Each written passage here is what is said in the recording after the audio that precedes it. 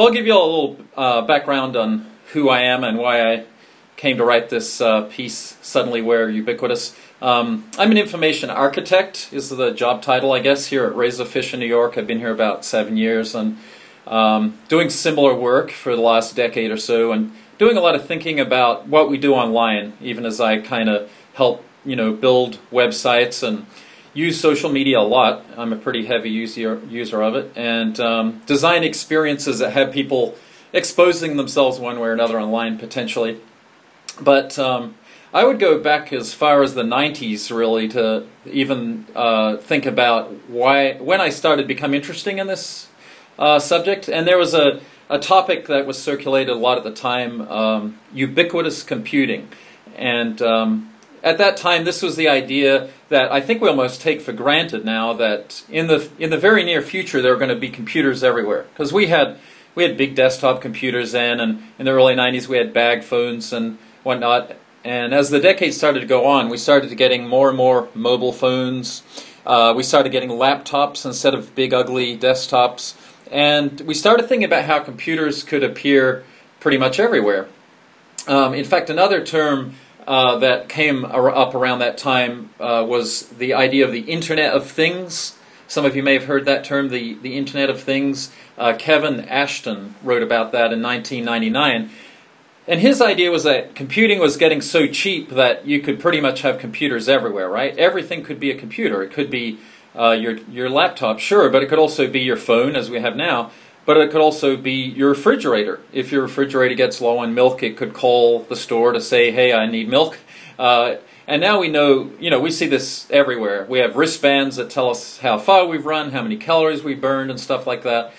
But the idea is, it pertains to this essay, is that we have computers everywhere. And as we began to have more and more mobile devices, you remember back in the 90s, if you were around then, that people started to get mobile phones, and I remember somebody saying, oh, I doubt everybody's going to have a mobile phone, they're just too expensive, and I thought, sure we will. And then in a matter of years, you have everybody has a mobile phone. In fact, some people have more than one mobile phone, and I think the number of mobile phones in the world is set to exceed the world's population very soon. Pretty bizarre statistic. But with all of these mobile phones comes a camera, right? You didn't at first, but very quickly it got a camera. And so at any given time, you might have a mobile phone with a camera, you might have a small, pocket camera with you. I know I have at least 2 cameras on me at all times, and so do a lot of other people. So there's this idea that you've got a lot of mobile devices now, first of all, and they have a camera. Then secondly, you have this idea that everybody's getting online and they're using social media in different ways. So, first it was MySpace, and then everybody abandoned that for Facebook. But not only Facebook, which has, by the way, more photos on it than Flickr and many other sites like that, and, tens of thousands of photos getting uploaded every minute. In addition to Facebook, you have Instagram, you have Twitter, you have all these other sites where people are madly uploading photos all the time of you and me and other people. People whether you know them or not, because you're in the background, and that's kind of the point I make in my piece. So you have the rise of these social networks. They are also demonstrably now loading all kinds of images onto the internet. And then at the same time, you have the ongoing evolution of facial recognition.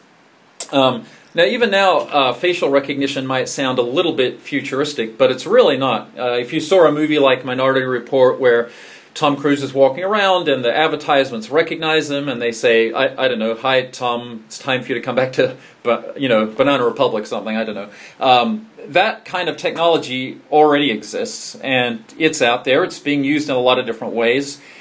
And there are even some similar things online where you can upload a photo and it will find other versions of that photo for you.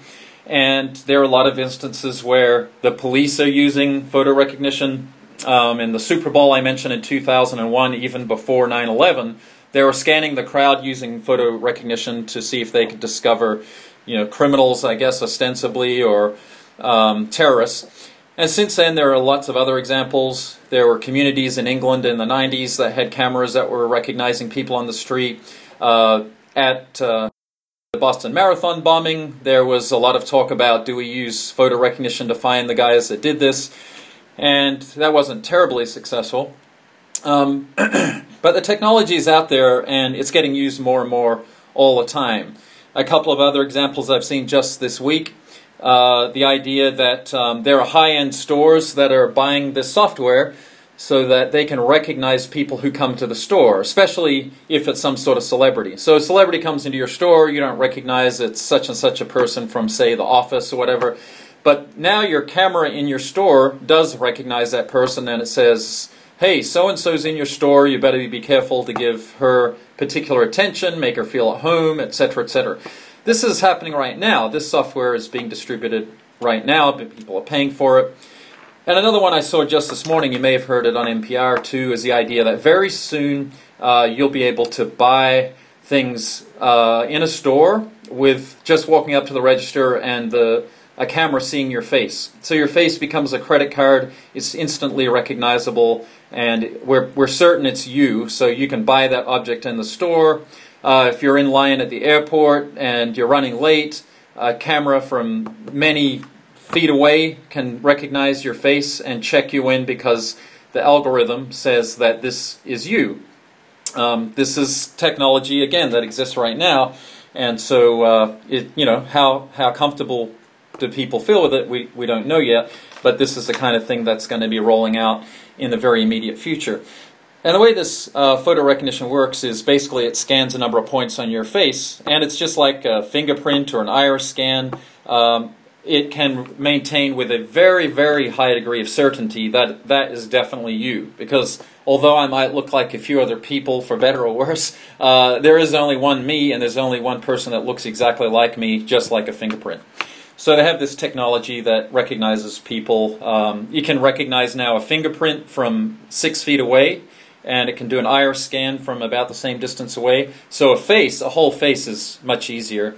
And anyway, what got me thinking is if you take these three things, the ubiquity of cell phones and cameras, secondly, the rise of social networking, and thirdly, the facial recognition, then there's some big things that could happen in the immediate future to us based on this facial recognition. And the idea is that because our photos are being taken all the time, we're not aware of it anymore. And when I'm walking around, I walk outside Times Square. That's why I use that as an example in my essay. And when I walk through there are tens of thousands of tourists taking photos all the time. And I could be in any one of those. I could be in dozens of them. I could be in hundreds of them. And so although you think you have an idea of how many photos of you are available online, you might say, oh, yeah, well, there's a few hundred on Facebook of me, but nobody sees those except my friends. Or there's a few I put on Twitter or whatever. The fact is that I don't think any single person really knows how many photos of them are on the internet and where those photos were taken, I should point out as well. So this, if you were to couple this idea that there are tens of thousands, perhaps, I'm just totally guessing, of photos out there of you, and if you were to couple that with some sort of photo recognition software, which, as I said, already exists, if you were to make that available on the internet, theoretically, you could upload a photo and then say, find me every instance of this photo on the internet, and then lo and behold, somebody would have access to thousands, perhaps, of images of you that even you didn't know existed. I've seen some demonstrations of similar things like this when I was at South by Southwest this year. There was Professor Alessandro Acquisti. Try Googling him if you like and looking at some of the stuff he talks about. He also showed how if you take one picture of a person, you can likely figure out their identity very quickly because you can scan that picture, match it against another picture online, and all you need is one picture with a name, and then you know that person's identity. So if you take a screen capture of me right now, from this Skype session and upload it, you would be able to find out I'm Robert Stribley. And then he showed how within a very short matter of time, if he got the name, he could get a good part of their social security number. And then from there, it was very easy to perhaps find even more about their identity, and in fact, steal their identity if he wanted to. And he bet a lot of students at Carnegie Mellon that he could figure out their identity based on taking a picture of them. And he was able to do it. So that's kind of the crux of the matter for me is, what happens at this moment when we suddenly go online and there's a website, and even if it's illegal here, let's say it's illegal in the United States to do this, we decide we don't want to do that. So some guy in another country where it's not illegal creates a website and he says, go ahead and upload a photo here and I'll show you every picture of that person online, or enter a name and I'll show you every picture of that person. What does that mean for us? And a lot of us might feel like, oh, it's no big deal. I kind of live an open life. I don't have a problem. Yeah, there might be an occasional photo of me picking my nose or something like that. I can't help that. But, there's a lot of other potentially devastating for some people situations. It's funny that Anthony Weiner is back in the news again today. He's one good example. Apparently there are some more texts that were discovered of his and pictures online. But that's a worst case scenario. But there's other things that you can imagine where perhaps somebody comes from a country that's not friendly to your way of belief, and you do something in another country like drinking alcohol, go back to your home country and you're in trouble for drinking alcohol, or you're gay and your family is not friendly towards that, and someone finds a picture of you in a gay bar, could just be drinking a cocktail and that's enough. No one in the family is talking to you anymore.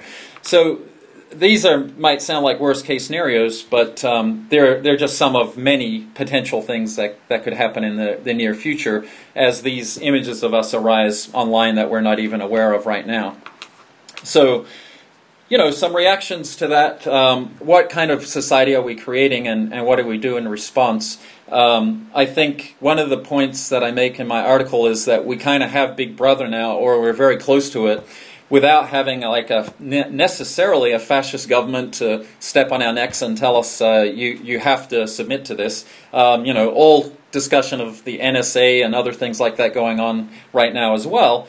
We've kind of submitted to this willingly because we've gotten on Facebook or Twitter or Flickr and we've uploaded these images and we've been in many photographs, and we've gotten a little bit of something in return. We've made a transaction to where I'll give up this image, or I'll give up my name on Facebook, or I'll like this company on Facebook, and a lot of times we don't realize that company, when we like it on Facebook, now has all of my information, all of my likes, all of my, maybe they don't have your complete portfolio of information depending on the arrangement, but a lot of the time when you like these things on Facebook, that's basically what you're doing, is you're surrendering a lot of your privacy.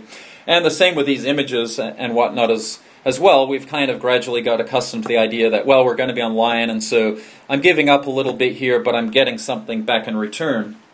But at what point does that really reach a tipping point into something very different? One of the things I didn't include in my essay, but I did add a link to the idea of it today at the very end, is the idea of the panopticon. And this was an idea by Jeremy Bentham in the late 18th century. The panopticon was this idea that you could create this building, kind of like a jail, in which everybody could live in this building or jail, and there would be somebody watching them at all time. And the way it was built, you'd be able to see every room in this building at once from one place, and you wouldn't know if somebody was watching you or not, but you would have to assume that somebody was watching you all the time. Very fascinating idea, and I wouldn't be the first person to point out that the internet has become our panopticon. And I think this idea of all these images of us being online at any given moment being taken, it kind of plays right into that idea of the panopticon as well. That does this affect our behavior? Maybe it does for the better. Maybe it means that we're more likely to behave in public for fear of being captured on video, or as well, let's not forget video, or a photo being taken of us or not. So, arguably this idea of a god of the internet kind of watching us all the time may have some pluses to it. But as you can imagine, there might be some minuses as well. So that's the kind of environment potentially we're looking at. Who knows where we go from here? If we dial it back, if we decide that there's certain things we don't want to do, if there are certain things like wearing Google Glass that make people uncomfortable, how do we handle that when you're wearing Google Glass and you could be taking a photo at any moment? Maybe we have to change some protocols. Some things might become impolite that aren't considered impolite right now. Or we might just decide to hell with it. We're going to it's worth it. We're going to put ourselves out there, and the one plus side is that it's a level playing field. So if I make an ass of myself, then the next person is just as likely to make an ass of myself. Who knows where this is going to go, right? But that's the potential, and I think that's kind of the cusp of where we're at right now.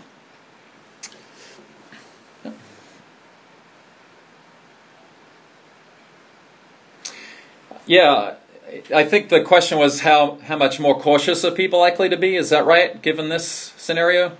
I think, yeah. I think the interesting thing is we've seen both. We've seen people become more engaged with the internet and kind of like, I give up. I'm just going to put myself out there. There are some people, for example, and I won't better remember the guy's name, who's very famous for having been profiled because of his identity. I don't remember, honestly, if he was Indian or Middle Eastern or something like that. But he was born and raised in the United States, and he began to be profiled after 9/11 by the authorities, and his response was not to go and hide. His response was to put everything online. So he's very famous for having a website where every single thing he eats there's a photo of, every place he checks in on Foursquare is on there, and every bathroom he uses, he takes a photo of it and he puts the bathroom photo online. And his idea is the opposite extreme of, I'm going to drown them out with so much information that the signal-to-noise ratio is going to be so much noise that this information is going to be worthless to them.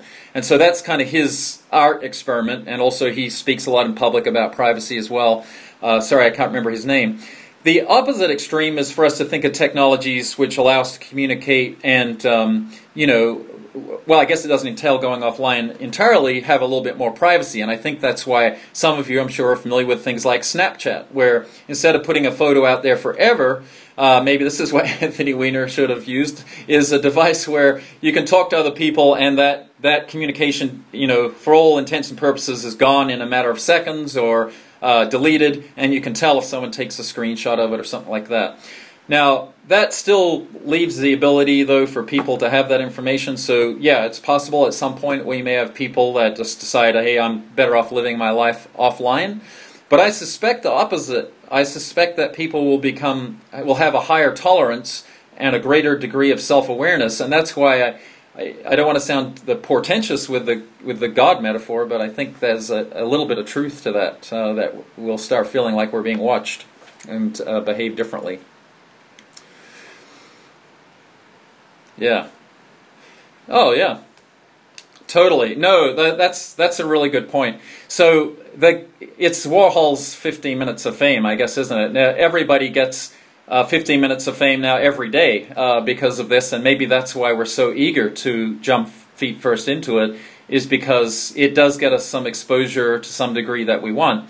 But I would argue that if you dial it back 20, 30 years, that the celebrities did not get this level of exposure either, because not everybody had a camera, 30, 40 years ago, and not everybody had a camera with them everywhere they went. And even then, you depended on going and buying a magazine or something like that. So things, maybe you got in People magazine a couple of weeks after the fact or a week after. Now we're talking about every second. Someone can tweet something in a second, and in 30 seconds it could be retweeted 1,000 times if it's that inflammatory. So I think you're right in principle, but I just think it's an order of magnitude greater, and I think that it's just the ubiquity of it. Even with those celebrities, there are likely photos of them that they didn't know existed too that will come to light just by way of searching on these images and other material like voice recordings as well, for example. Good thought, though.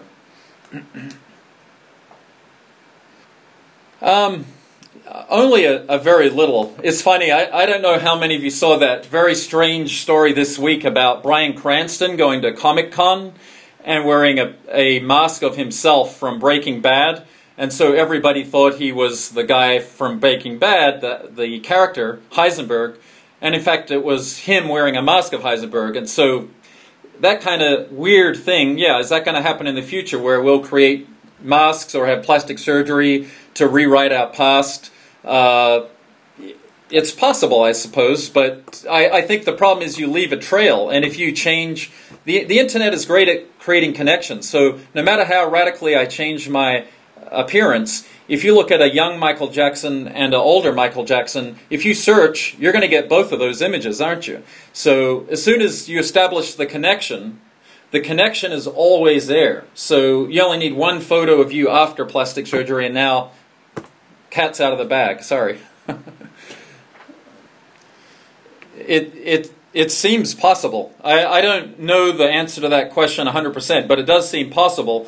Would there be mistakes like this is your brother and case of mistaken identity? My understanding is it's not likely that there would be mistakes of identity because they measure enough points on your face that it makes it highly unlikely that it would be anybody else. But it's a really good point. If there's a picture of my brother, who sometimes people mistake to be my twin, would that be enough to say this person is probably related to me? I think you're probably right, which is also kind of weird. Yeah, that's an interesting point. Yeah. Thanks, guys. That was a lot of fun. I'm sorry I couldn't see you, but you sound like a good group. It was real interesting talking to you. Thanks. Yep, bye.